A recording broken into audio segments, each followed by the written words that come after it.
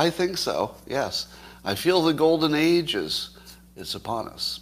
It's a little bit disguised. I'll grant you that. But it's always the darkest before that's right, the dawn. And it's always the thirstiest before the sip. That's not a saying yet, but it will be. It will be, damn it, if I have anything to say about it. And so, are you prepared?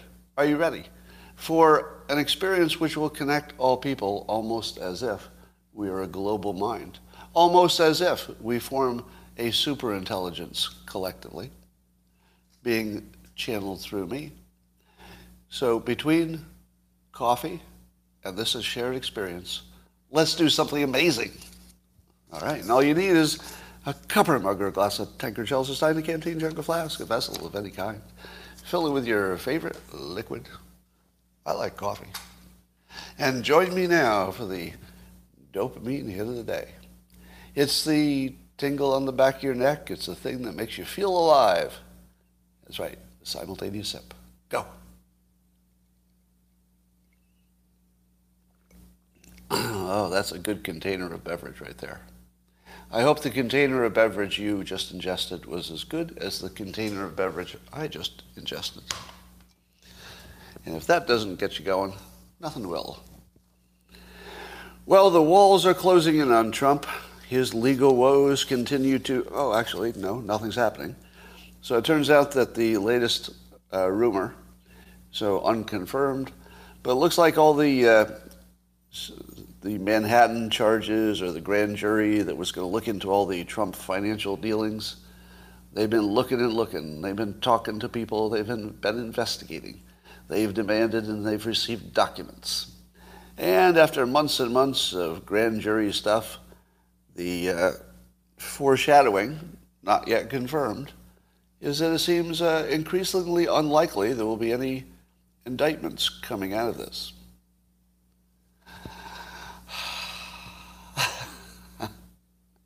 Have we ever seen any President Trump witch hunts before? I feel as if there was nothing but witch hunts. You know, I'm not going to say that Trump was an angel all of his life. And the reason I'm not going to say it is because he told us that directly. He literally said in public, I'm no angel. But then he would tell you why he could help you out as president. So if you expected him to be an angel, in however you want to define that, you shouldn't have been surprised if he talks about grabbing people by the whatever, because he kind of signaled that as directly as you possibly could. And I always thought that it immunized him. A good way to immunize people is to tell people that you have the flaw that you're worried they're going to blame you of. Because if you say it first, it just takes all the fun out of it. If Trump had said, I say horrible things in private, you should know that. And then you find out he said a horrible thing in private, you're like, hey, you said a horrible thing. Okay, you did tell us that. And it just takes all the energy out of it. So may I admit to you right now, I'd like to confess, I say horrible things in private. Horrible things. Just terrible things. If any of it were presented to you out of context, you would say to yourself, well, that's the worst person I think I've ever heard of in the world. But here's the context. Do you have a friend like this? Now, this won't apply to all of you, but some of you do. Do you have a friend who, if you're just alone, could be somebody you've known a long time, usually it is, that the funniest thing you can do is to say the most inappropriate things?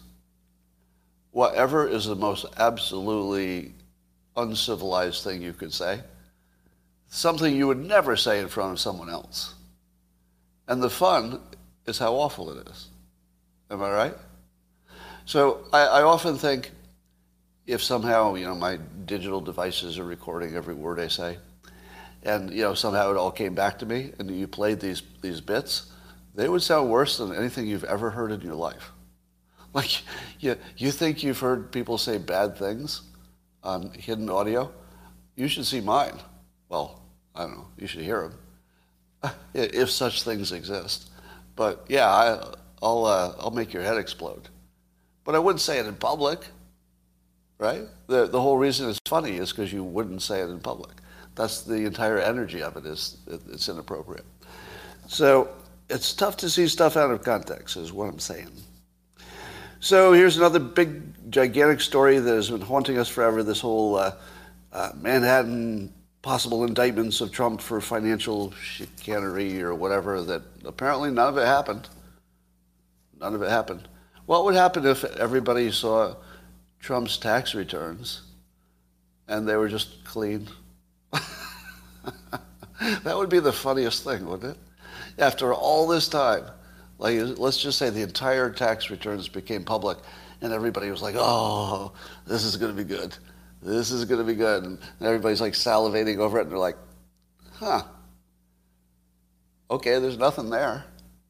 Because apparently that's what happened with these Manhattan indictments. There was nothing there. It's what happened with Russia collusion. Russia collusion, not there. The closest they could find is trying to confuse us after the fact that Russian interference in the election was the same as, or somehow adjacent to, Russia collusion with somebody running for president. Very different, very different. But that was the closest they could get to making that stick, is talking about an unrelated topic. That's the closest they could get. So, if Trump were to run for re-election, he would be the most vetted person of all time. I don't think I would ever worry again that he would be caught in some illegality or blackmailed. He might be the least blackmailable president now of all time. Am I right? I mean, then you add to that his age, right? At some age, you stop worrying about getting blackmailed. I was thinking about this the other day. At my current age, I was thinking, what if somebody blackmailed me? Like they really had the goods, whatever that was. And they said, okay, you're going to be so terribly embarrassed, your career will be destroyed if I release this information. Well, if I were 30, that would be pretty scary, wouldn't it? Because you're like, oh, my whole life's ahead of me. They're gonna let this stuff out. If it happened now, I feel like I'd think it was funny. I'm not positive, and I suppose that would depend on what it is, I guess. But I feel like I would just laugh. Because it's hard. Nobody's going to take my money away from me. Or at least, and nobody but the government, I guess. So I'm not sure what I would have to lose. It would just make me seem more interesting, even in a bad way. And I'd say, well, okay, I'll take that trade-off, if it makes me seem more interesting. And by the way, if you ever hear bad things about me, I encourage you to believe all of them, except the illegal ones. If you hear I did anything illegal, totally did not do that. Because I do try pretty hard to avoid illegal stuff. But if you hear anything that's just like wildly provocative, I would encourage you to believe it, even though it's very unlikely it's true. But if it's fun, you should believe it, if you enjoy it.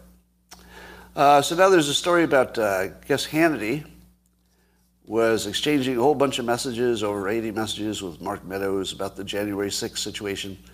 And the big scandal is that Hannity was giving advice to the administration and the president through Mark Meadows. And I'm watching this and I'm thinking, remind me why this is a story? What is the part that's news? Is the news that Hannity and Trump were friends? Because they both talked about that publicly all the time. Everybody knew that. Did anybody think that Trump doesn't listen to people who are exactly the right person to give you exactly the right kind of advice? Who would you want advice from if you were a Republican president in a tight spot? Who could give you the best possible advice?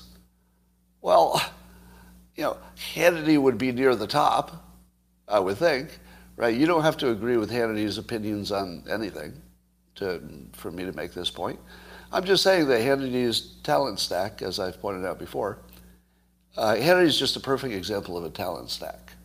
Somebody who, if you looked at any individual thing he has a talent at, speaking in public, knowing about politics, whatever, you'd say, oh, that's good. And sometimes really, really good. But there's not one of those things that stands out as the best anybody's been at that thing, right? He's got a look, he talks right, he's got the energy. He just has everything. So his magic is there are no gaps. He just has everything. So it makes him, very effective. So if you were going to give somebody's advice in this exact topic, which is how do you handle the public opinion of something, I would go to somebody who's one of the best people on the planet in managing public opinions. Hannity is exactly whose advice I'd want to hear. And what kind of advice did he give? One of them is that he said that Trump should announce he will lead. He said after the 6th, this is what Hannity said, that Trump should announce he will lead a nationwide effort to reform voting integrity. Go to Florida and watch Joe mess up daily. Stay engaged. When he speaks, people will listen. And I thought to myself, okay, that's really good advice, isn't it? That's about as good as if you were going to get advice, that's about as good as you could get. Now, Trump didn't take this advice, right? Trump decided to be Trump, and maybe there's nothing wrong with that because he's made it work so far. And so Trump decided to be, fully combative. But if I read between the lines, I think Hannity's approach was to basically shift the argument and become the champion of election integrity, which nobody could disagree with. Basically, it's a high ground maneuver. Have I told you that the high ground maneuver wins every argument? It's the one that always wins. And as soon as you hear it, you're like, oh, okay, damn it, the argument's over. That's the high ground. The high ground is not whether the election was rigged or not rigged. That's the low ground. The high ground is what Hannity showed him. The high ground is I'm going to lead a national effort to make sure that the next time this happens, we're all comfortable with the outcome. National hero, right? Trump could have easily transformed this from maybe the biggest stain on his presidency, not maybe, the biggest stain on his presidency. He could have easily taken Hannity's advice and turned it into, all right, I guess we'll never know what happened in 2020. I have my suspicions. And people would say, okay, that's fair. You have your suspicions. And it's fair that we'll never know. Yeah, okay. Not everything was audited. Can't get into the technology part of it especially. He would have been a national hero. And probably when the next election rolled around, unless people thought he rigged the election, I suppose they'd spin it that way, people would say, all right, let's run this movie again. And we'll see if the election reform actually changes the outcome. Let's see who gets 81 million votes this time with election reform. Now, even if he lost, it would still be legendary because people wanted election reform as the basic, most fundamental thing to protect the republic. So the fact that there's a story that Hannity was giving advice to Mark Meadows to give to Trump, the story should have been, why wasn't Trump listening to it? That would have been the better story. Because this is damn good advice. In my opinion, it's damn good advice. Maria Bartiromo is getting some similar kind of pushback because apparently she shared some of the questions that she was going to ask the president after January 6th with Mark Meadows, I guess. And here's the first thing you should know about that. That's not unusual. It's not unusual for an interview guest to get questions in advance because it's more about the topic and it's more about preparing somebody to have a good show. I can tell you that in many cases when I'm interviewed on politics, I get the questions in advance. And there's nothing unusual about that. The reason you do it is to make the show snappy. What you don't want is a show where somebody asks a question and then the guest says, I hadn't really thought about that. You don't want that. So you want to say, I'm going to ask you some tough questions or not, but you tell them what they're going to be. And then the person has thought about it, and they give a good, quick response, as short as possible. And it's good for the audience. It's good for the show. But it's also good for the interviewee. Everybody looks good. Now, here's the question. In this case, is Maria Bartiromo an opinion person like Hannity, where I think Hannity is perfectly transparent, that he's an opinion person, he's friends with the president, they talk a lot, perfectly transparent. But do you see Maria Bartiromo as opinion or news? I'm just to see what your opinion of her is. Some say news, some say opinion. Okay, that's the problem. Both. Yeah, see, that's the problem. Because now this one gets a little more murky. But apparently, she didn't use exactly the questions that she broadcast, because I don't know if you're aware of this, but even when the person asking the question has a set of questions that are on their notes, that's mostly just so they don't forget a question or, don't have any questions left. But they kind of ask what they think is a good question when they actually get there. So somebody like Maria Bartiromo isn't going to ask the exact question. It's just an indication she's going to be in that area, basically. And that's what happened. She asked, some versions of the questions. So I don't think there's anything wrong with that necessarily, and I wouldn't be bothered. And I'm being consistent here, because when Chris Cuomo was accused of softball treatment of his brother, the governor, if you recall, I also defended Chris Cuomo because it's transparent. As long as it's transparent, I don't know if there's a higher standard. If you know it's his brother, are you going to be surprised if a brother gave a brother advice in any context? That should have been the least surprising news and shouldn't have affected anybody, really. So I just want to be consistent. People should be able to talk to anybody they want and get advice from anybody they want. Like, as soon as you make, this one can't talk to this one unless you've told us. No, anybody can talk to anybody about anything. That's my standard. And they don't necessarily have to tell you. You can talk to anybody about anything, and they don't necessarily have to disclose it, but it's nice when they do.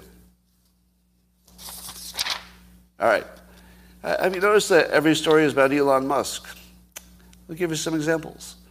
So AOC tweeted this sort of long, ambiguous tweet, to which Musk responded. So AOC tweets, "Tired of having to collectively stress out about what explosion of hate crimes is happening because some billionaire with an ego problem unilaterally controls a massive communication platform and skews it because Tucker Carlson or Peter Thiel took him to dinner and made him feel special." Now, when I read that, I thought she was talking about Elon Musk buying Twitter. Elon Musk must have thought the same, because he tweeted back hilariously, quote, "Stop hitting on me. I'm really shy." Okay. Now, if you see this outside of the realm of Twitter, which a lot of people will, they'll just see this, say, reported in a news item or something. You don't really appreciate how perfectly Twitter-like his response is, right? His response would be maybe inappropriate in almost any other domain. In any other domain, it wouldn't be a little weird. But in this specific one of Twitter, it's exactly right on point. He's hitting the target right on the head. Poink. It's a Twitter response. So I've told you before, and keep watching for this because it's fun to watch, that Elon Musk is very clear about what matters and what doesn't. And when things don't matter, he mocks them. And when things do matter, like saving the planet or going to Mars or something, he somehow makes that happen. So I've never seen anybody who's more clear about what's silly and what's not. That's just one of his best qualities. And so, he just makes fun of it. And then apparently AOC tweeted but quickly deleted. I was talking about Zuckerberg, but okay. And then everybody had to debate whether she deleted it because it wasn't funny enough or didn't want to engage, or was it because it really wasn't about Zuckerberg, or who knows. But apparently there's a Zuckerberg version of meeting with at least Peter Thiel, and there's a speculated Musk version in which he probably met with Peter Thiel or did or something as part of deciding about Twitter. And so I just love this little exchange. But so Elon Musk is in every part of the news. We'll keep going on this. But first, so this really happened. A reporter for The Guardian decided to do a story about virtual reality. And so went into one of the virtual reality worlds. And I'm not sure which one it was. I don't know if it was Meta or just a virtual reality world. It doesn't matter to the story. What matters to the story is that she was immediately assaulted with racism and actually was groped in the VR environment, basically sexually assaulted in virtual reality. Now, of course, she was quick to point out that she never lost touch with the fact that it wasn't the real world. But the problem with, or the feature of virtual reality is it makes you feel the same way as the real world. Knowing it's not the real world doesn't help you nearly as much as it should. I've told you some of the story about my VR experience. I put on the glasses and I walked up to a cliff edge, so that in the virtual world, if I stepped off, it looks like I would fall to my death. In reality, I knew I was just in a room in my house and had no danger whatsoever. I couldn't make my legs move. I couldn't walk over the cliff in the virtual reality. Couldn't make my legs move. My brain would say, move your legs. You're perfectly safe. I would even take the glasses off to make sure I was still in the real room. Put them back in and say, all right, now, couldn't do it. And so when she says she was actually assaulted, and I guess they cornered her and they were doing stuff with her hands and stuff, that she felt actually assaulted. And I think that's real. That's completely real. And so what are you going to do about that? Do you end up having all the same laws in the virtual reality because the virtual reality just becomes your reality? Well, just to make it more weird, there's a new invention that allows you to feel things while you're in virtual reality, specifically on your mouth. And so Gizmodo had an article about this that I'm failing to find in my notes. But apparently there's a little haptic response thing. And I saw a picture of it. You've got the VR goggles on, and then there's some kind of sensors, or I don't know if they blow air or what they do, hanging from the bottom of the goggles. And so they're directed at your lips and your mouth. And the claim is that these little devices that are not touching your mouth, but I think they might direct air or something at your mouth, they'll make you feel as if you're actually kissing somebody, if you're kissing somebody in the VR world. Now, it did go on to say that you might be able to feel it even internal to your mouth, such as if you had your mouth open, I'd imagine you'd feel something on your tongue or the inside of your mouth, because that's where the haptic sensors would be sensing. You kind of know where this is going, don't you? Yeah, you're only one. All you need to do is put those haptic sensors in your belt. One on your goggles and one on your belt, both shooting down. If you know what I mean. If you know what I mean. If you could feel it just like it's in the real world, we're in big trouble. Big trouble. Big trouble.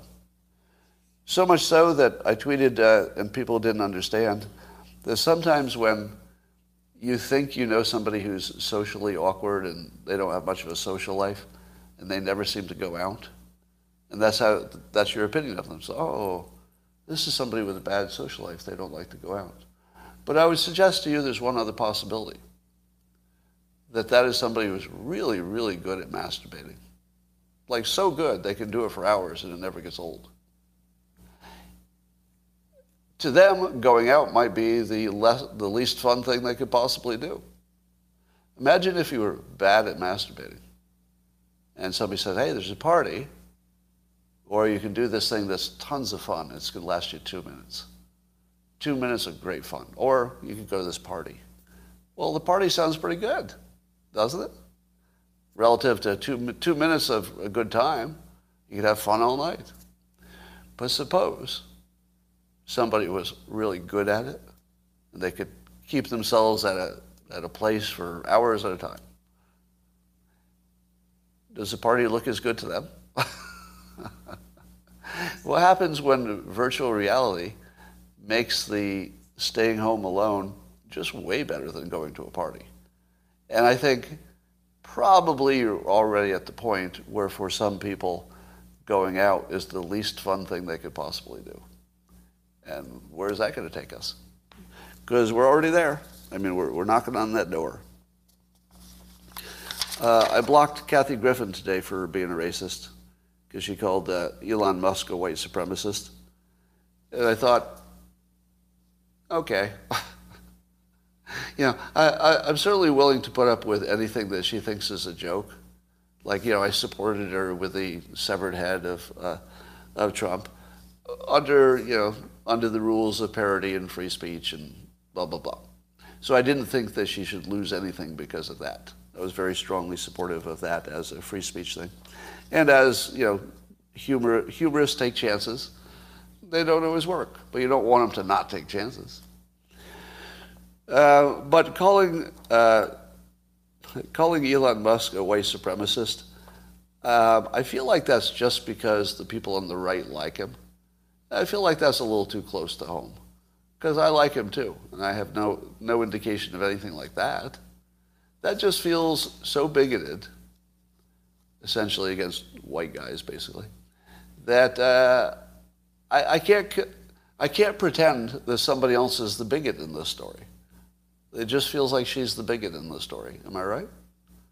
It just feels like it's just an anti-white male thing. All right.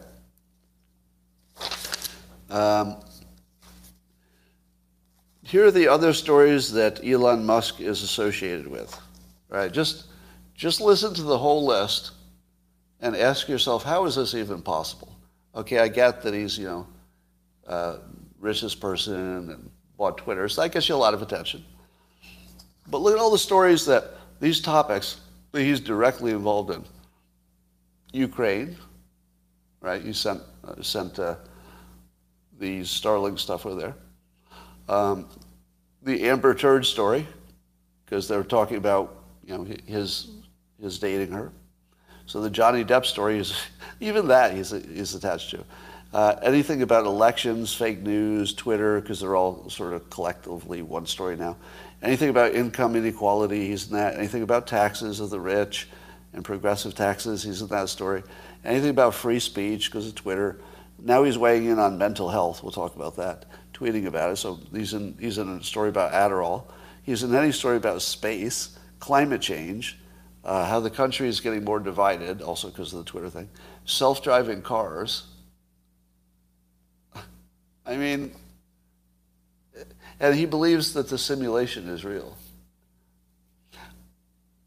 It's my theory that people who believe the simulation is real can author it.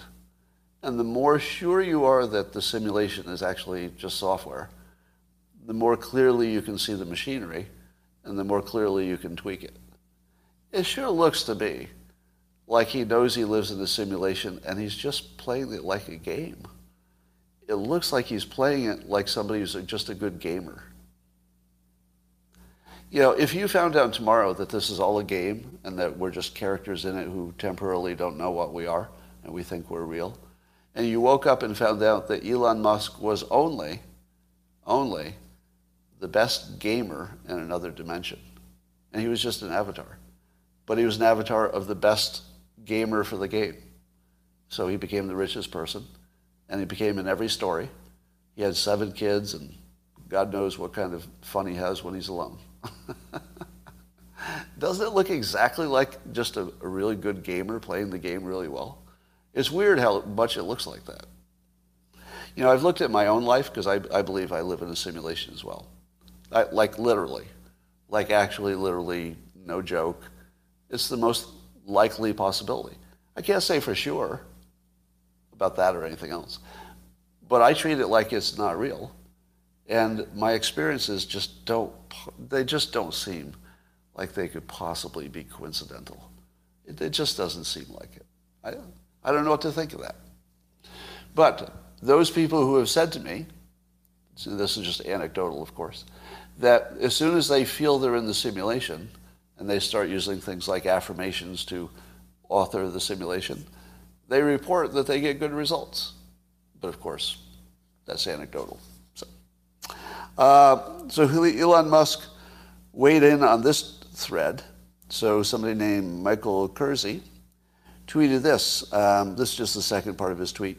He said, pharmacological dark matter, and he's talking about a phenomenon among important people. So he's just giving it a name. Pharmacological dark matter. So basically the stuff we don't know is invisible heavy amphetamine and other drug use among people playing significant roles in our society. Now, you've heard me say that, right? The people who are doing the most moving and shaping of civilization, mostly on drugs. It wouldn't happen otherwise. And, don't take drugs. And I mean it. Don't take drugs. I mean, and, the only time you should is if you're under a doctor's care. And even then, it's probably too much. So I'm not encouraging it. I'm just saying it's a fact, and ignoring it feels stupid. It just feels stupid to ignore it. The fact is that some people, and here's the dangerous part, everybody responds to chemistry differently. So there might be a drug that simply makes one person rich because it just makes them perform better and they never have a side effect or one they care about. And then another person, it just kills them. It just freaking kills them or makes them crazy or it ruins their life one way or the other. So don't take drugs because you don't know which one you are. You don't know if you're the one the drug is going to kill or the drug is going to help you. We're just not that smart because, we're all different. So anyway, so Michael Kersey weighs in on this about the significant role, and then then Mark Andreessen, one of the most important voices in the tech world, tweeted this. He said, everyone thinks our present society was caused by social media. I'm wondering whether Adderall plus ubiquitous Google searches have bigger effects. Now, I don't know about the Google search part, but here's one of the most connected people in Silicon Valley and then the tech world who would personally know the most important people in society. So, this is somebody who's been in the room and has the phone number to text pretty much anybody famous, I think, at this point. And he's telling you that he thinks Adderall may be shaping civilization or things like it. I'm not saying Adderall specifically, but you should take that as things like it, amphetamines. And then Alex Cohen tweeted this. He said, prescribed psychedelics will replace amphetamines and SSRIs over the next decade, although I hope it's sooner than that, he said. And then Musk gets into this tweet, and he tweets, I've talked to many people who were helped by psychedelics and ketamine. More people were helped by psychedelics and ketamine than SSRIs and amphetamines. And then he added, related to this, he said, and this is not me talking, so I'm just reporting what he said, all right? So these are not my words. He said, Adderall is an anger amplifier, avoid at all costs. Now, here's the interesting thing. As Jeff Pilkington pointed out in some tweets, everybody's different. That's what I said earlier, right?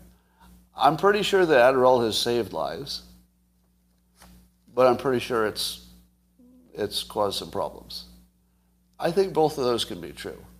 So it's a little bit, let's say it's a really good example of free speech, both its negatives and its positives. You don't want to be getting medical advice from Elon Musk. That might be his weakest category. I mean, he's insanely smart on a whole variety of things that allow him to do what he does. But I think the medical part might be the part where you go, yeah, I can get a second opinion there. Usually when Musk says something, I'm usually done. It's like, okay, I agree with that. There's nothing else to say. But I think in the medical domain, let's be glad that there is free speech, because he can say this. If you looked at the comments, there would be a whole bunch of people pushing back. And I say, okay, that's a really good example of free speech working. Somebody's asking if I'm on Adderall. I'm not. So I've never been on any kind of long-term stimulant except coffee or sativa, I guess. But I've said this before, but in college, I had a few experiences with stimulants. And I wrote my entire senior thesis in I think it was mostly over a weekend.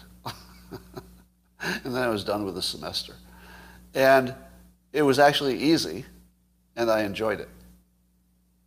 Think about that. I did a semester of work in 4 days, got a reasonably good grade on it, I think B+ or something. And I did it in 4 days, and I liked it. It was completely pleasant. It was a horrible job, just the most boring. It was like in economics. So it was a senior thesis in economics. Do you know how boring that was? And I enjoyed the whole thing. Now, how many unicorn companies have been created by people who had a little stimulant going on? How many? Probably a lot, right? Probably a lot.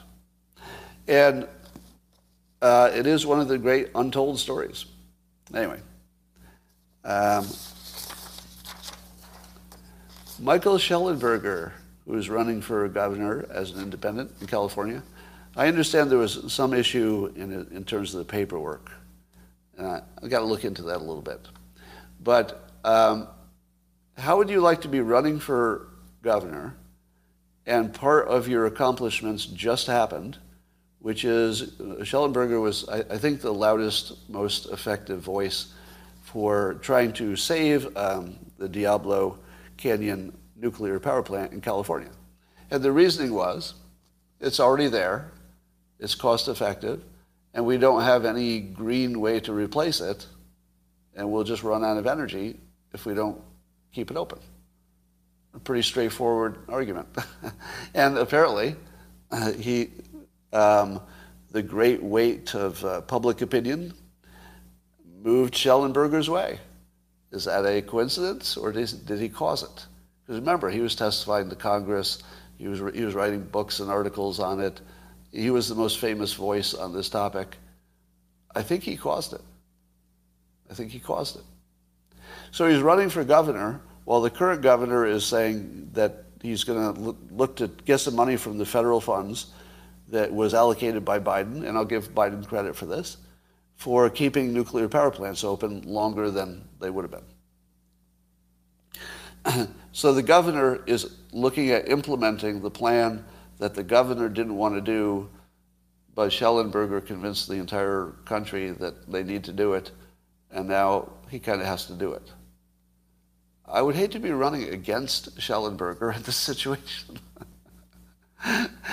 Honestly, I've never seen a more capable politician in terms of competence about the actual topics that matter to the state.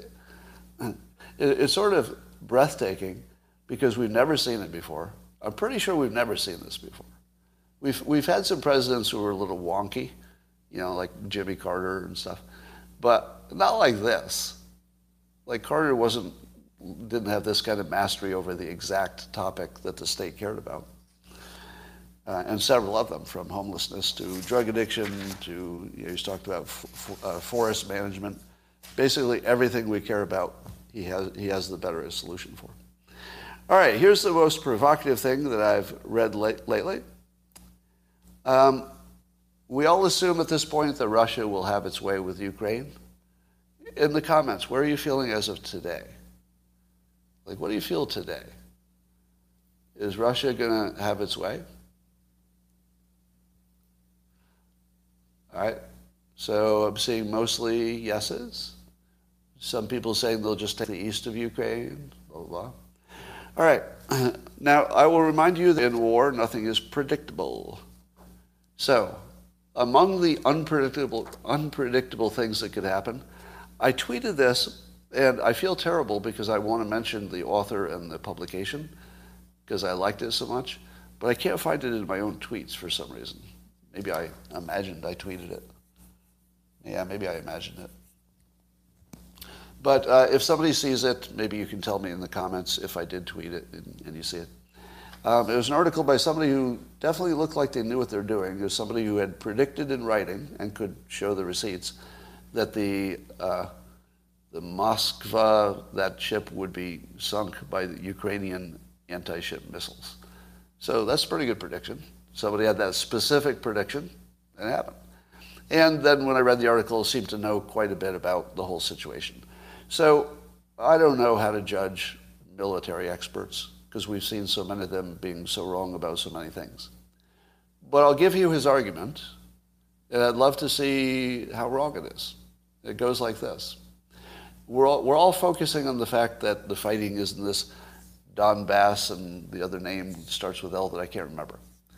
And we're taking for granted that Russia already owns Crimea because they got annexed in 2014, something like that. So yeah, so Luhansk is the other region. So we're ignoring Crimea, right? Because that's a done deal. Russia already owns it. Here's the part I didn't know about. They barely own it. They do own it. Their military is there, it's theirs.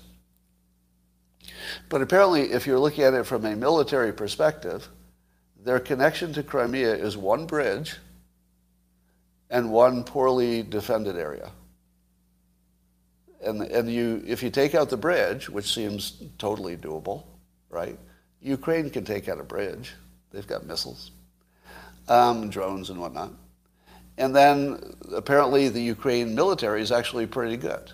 They have better equipment. They according to this expert, they win their firefights. So when it's something like a fair fight, the Ukrainians almost always win because they're better trained and better equipped. It's only when they're overpowered by artillery or something that they get crushed. So the thinking is that the Ukrainian military could take out not only the thin connection between the main Russian forces and Crimea, they could take out the bridge, and then they could just take Crimea because it would probably be poorly defended because the strongest defenders are where the fighting is. And the fighting is not happening in Crimea. And I'm thinking, that would be a shocker. What if Ukraine just tried to hold the line and just keep the main Russian army pinned down and just take Crimea back? What would that do to the Russian psychology? It would look like Russia lost the war. I mean, the war wouldn't be over. Russia could maybe just take it back. It wouldn't be easy. But what would that do to the whole balance of everything? I mean, that would be a great, at least a diversion. I mean, at the very least, it would be an interesting diversion. And the idea is that Russia would have trouble equipping and resupplying Crimea because they could get cut off, but that Ukraine wouldn't, because they have a border there and stuff. They'd break out the tactical nuke if that happens, somebody says. Would they? Because it seems to me that a tactical nuke would guarantee that Putin is taken out of office. What do you think? I would say that right now, it looks like he might be at great risk, maybe 50-50 proposition. But if he used a tactical nuke, I think that's the end. Am I wrong? There's no way he could survive it, politically, if not his life. Right? Because don't you think that there's somebody who's like number 2 or 3 in the potential takeover chain that the CIA has already said, I know you're only number 4th or 5th in the potential chain of command, but if the other people disappeared and we made sure that you were well treated, do you think you'd like to step up to the number 1 job? I don't know. I think that if a tactical nuke got used, it would be easy to turn people within Russia really close to Putin against him. Because they would say, okay, this is a clean win. If I take Putin out under these conditions, I'll even have internal support. Because I think you could overthrow Putin and still have public support in Russia if he used a nuke. Or the other possibility is that Russia is now so pro-Putin that they'd say, oh, that's strong. We like it that you were strong. Maybe. I don't know how to read the Russian mind. But it would certainly turn enough people against Putin that he'd be in physical danger, much more than he is now. Now, here, let me throw something into the mix that feels different. So the Biden administration is asking for, correct me if I'm wrong, $33 billion more for Ukraine, which is a gigantic step up in military support. Do you know what that sounds like to me? It sounds like the administration is playing to win, as in win the war. It doesn't look like they're playing for a stalemate. It doesn't even look like they're playing to just, push them out of the East or something. I feel as if the Biden administration feels like they could win. Because every day that the Russians don't, have some crushing victory on the East is a day that you say to yourself, maybe that Ukrainian defense is better than we thought. And the Ukrainian defense isn't going to quit now because the good equipment is just coming in. And apparently they don't have any manpower shortage. They had more volunteers to fight than they had equipment to give them. So if Ukraine doesn't run out of people to fight, and they're getting more equipment, not less, does the $33 billion signal that the Biden administration thinks they can win outright? Because I feel like it does. Now, I don't think that means that they think it's a sure thing or anything like that. But I feel like they went from, let's see how we can make this painful for Putin, to let's finish off the Russian army. I think they want to finish the Russian army, or at least, take it down by 50%. Because Putin's down 25%, right? I never understood that if that's his entire military, 25% degraded, or that was just what's in that area. I've not heard that clarified. So, about $20 billion to replace the weapons we gave them from the army. Okay? Oh, I see. So we'd be replacing our own weapons with the $33 billion. Okay, that does look a little different. Those numbers are wrong. Which numbers are wrong? The $33 billion? If all it is replacing our own equipment, then it doesn't look like a step up, does it? So give me a fact check on that.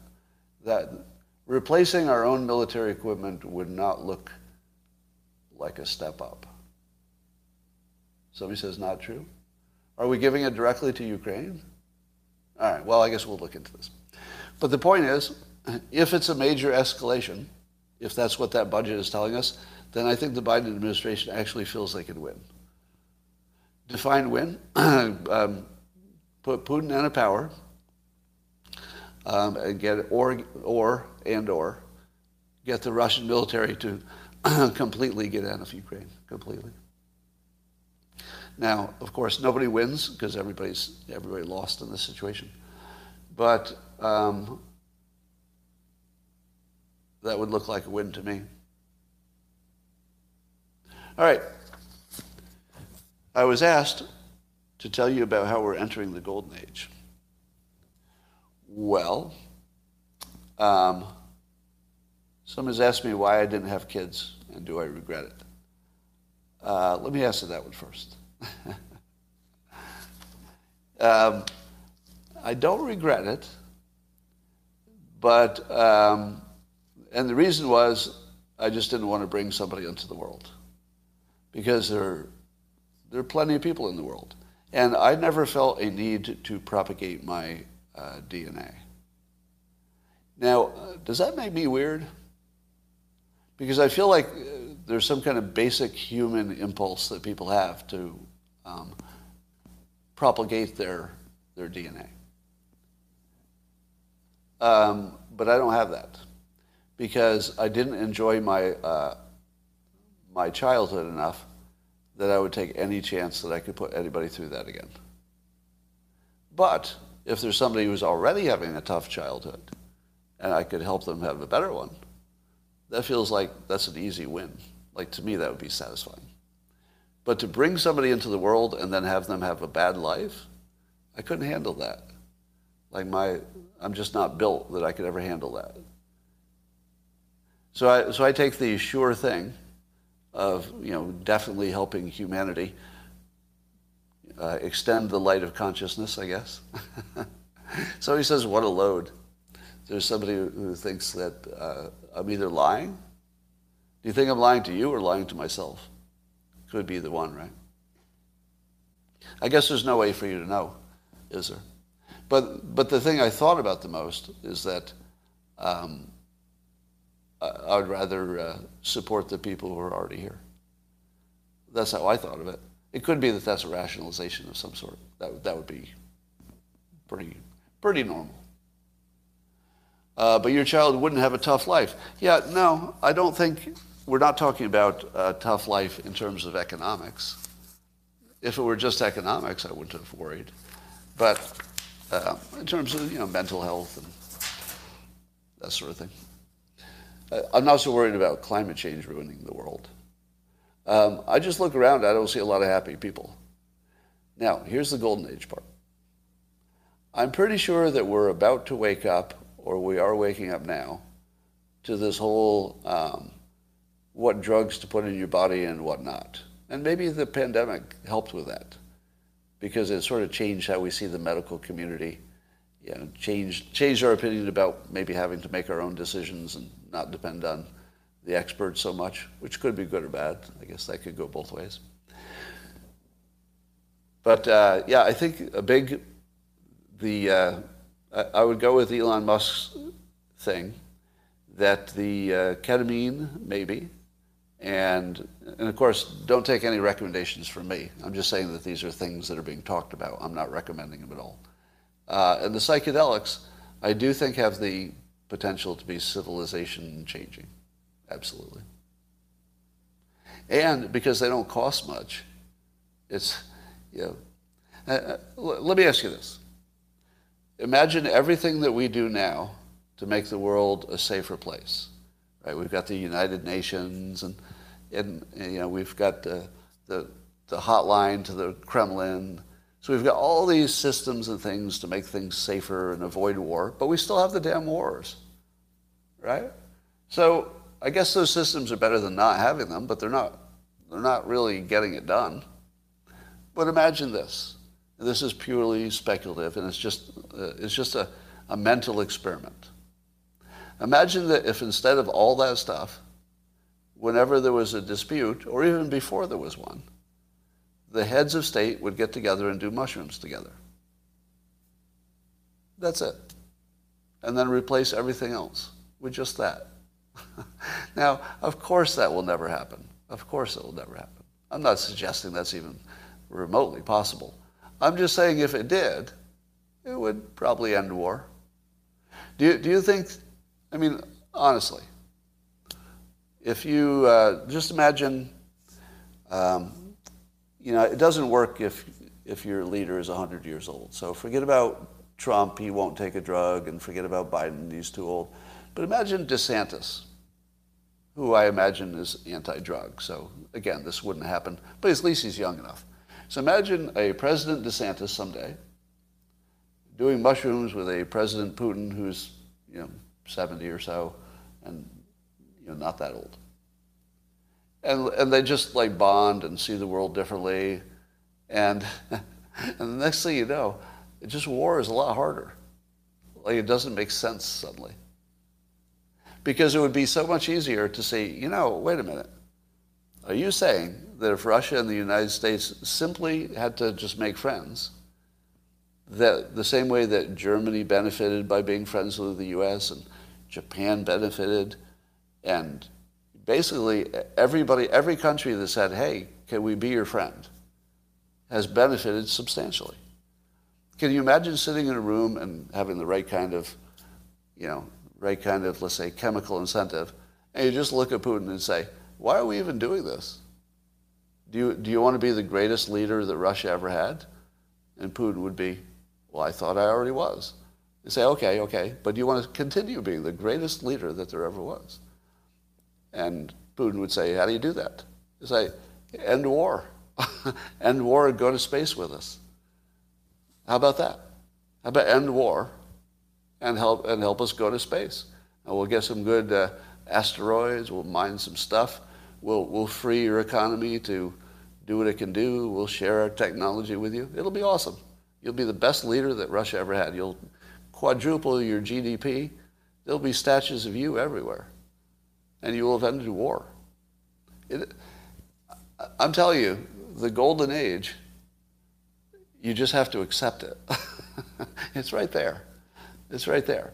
The hard part is getting people to just pick it up. It's like, here it is. Here's all of your solutions. All of your solutions. We have all the answers now. Here they are. And people are like, I don't know. I don't trust those solutions. So here's where the golden age, I think, is going to happen. I think that the energy shock will cause us to be pro-nuclear in a way that we had to be. So our energy thing is now on a course for full correction. It's going to be slow, but it's now on a very definite course toward full correction. It's going to be nuclear. Energy will go nuclear and through Tesla-like activities, it will be also electric. I'm saying solar. So it's going to be solar and pretty much just solar and nuclear. So I would say those two things solve climate change, or at least they're likely to be enough to mitigate the worst problems as long as we're also mitigating things as we go. It's not the only stuff. So that's better. What about the pandemic? Horrible, horrible thing, right? But don't you think we got a lot better at handling the next pandemic? Like a lot better?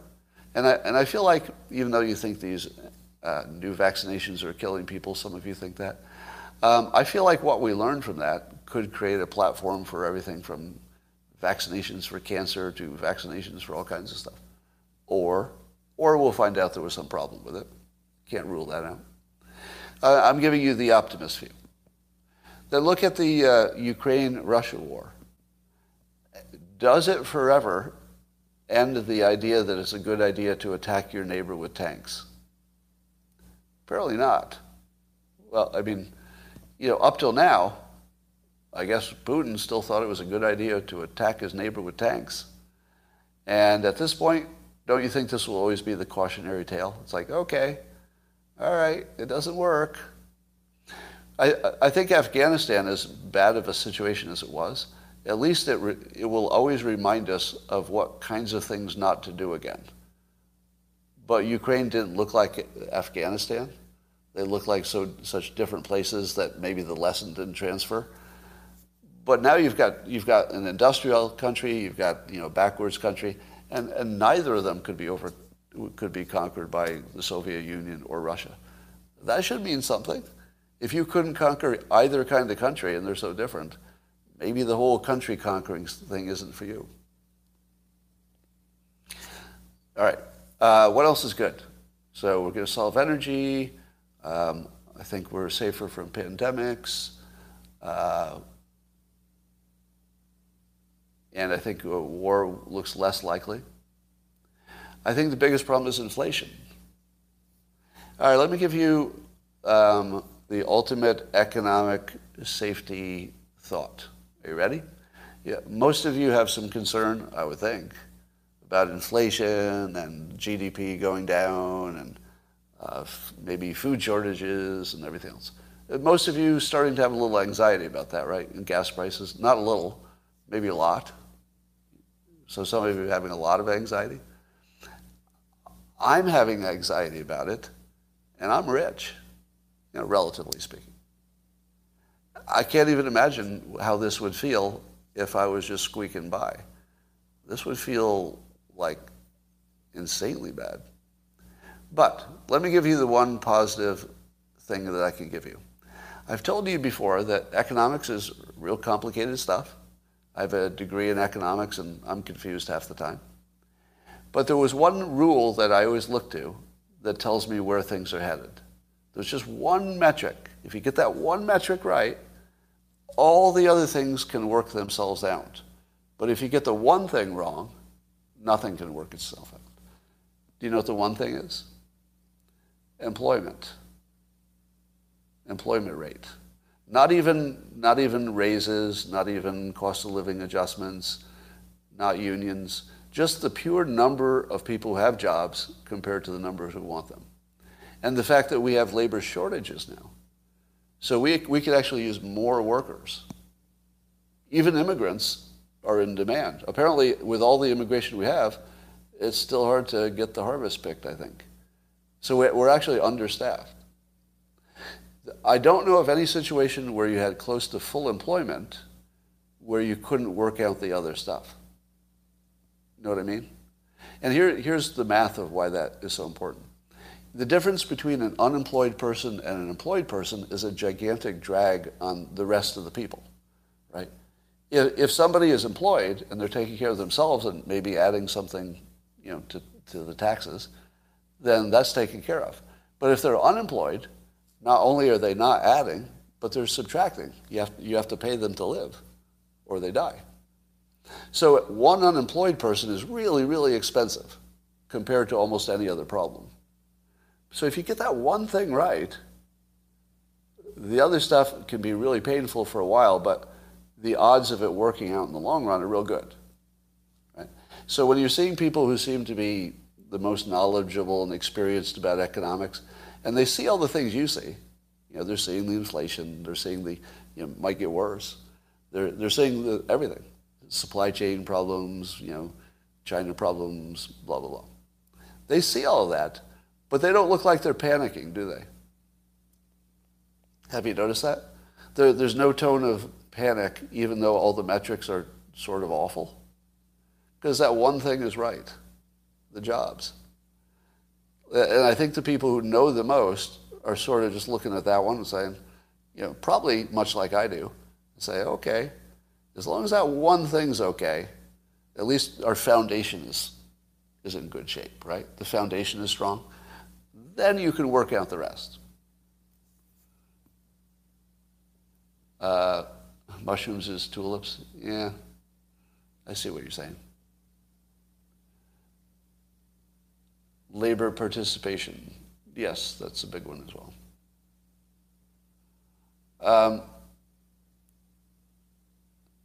Total employment is still below pre-pandemic, but it's still good. How do we fix BlackRock buying all the single-family homes? The solution for housing is better housing, not building the same kind of homes and reselling them over and over again. There is definitely a way to build a home for 10% of what it costs to build a home. So I think that's going to be another part of the golden age. I think that if you got rid of zoning and you turned it into a kit, I've talked about this before, but imagine designing homes in which all the parts are an even amount. In other words, a room in this house of the future, could be 10 by 12, but it could never be 10 by 12 feet and 2 inches. And the reason is so you'd never have to cut anything. So if you're putting in the floor, you buy 1 foot squares, and you put in as many as you need for the squares, and nothing gets cut. And maybe it's a kit form, so everything snaps together, so you could unsnap it and move a wall if you needed to, etc. Now, I think that's where it has to go. It's just that nobody has a business model to make money from making that. The old Sears kits, so I know there's some historical examples, But those kits, I believe you still had to cut, didn't you? Or not? I think those were, if you imagine what we could do now compared to what they could do in those days, I imagine that we could make a kit that would be way better, just way better. And then if you make the homes with, you say, here's how I do it. I design perfect rooms, and then you could design a house that used as many of those preset rooms in whatever configuration they fit. And then you could build almost any kind of a house, but you never have to cut anything. You just get a kit and snap it together. So I think that's where it needs to go. The tough part would be, I think you could even do the plumbing. In fact, I'll bet you could make a house that's self-aware. Imagine a house that comes as a kit, and then and each part has a camera in it.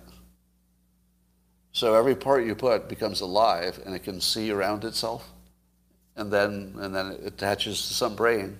So the house could see a leak in your wall before you knew it was there. But it could also tell if you'd assembled it correctly. So you put the new component on, and it becomes alive, because it's like electrically connected to everything else, and it can see around, and suddenly the house knows if you put the thing in the right place.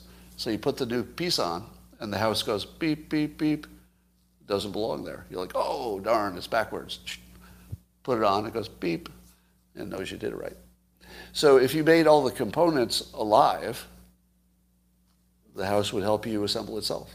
And it would always watch, it'd be watching for any defects, and it would warn you ahead of time. All right, just an idea. That, ladies and gentlemen, is the best show ever. I think I delighted and entertained you. Probably some of you are about to start one of the best days ever.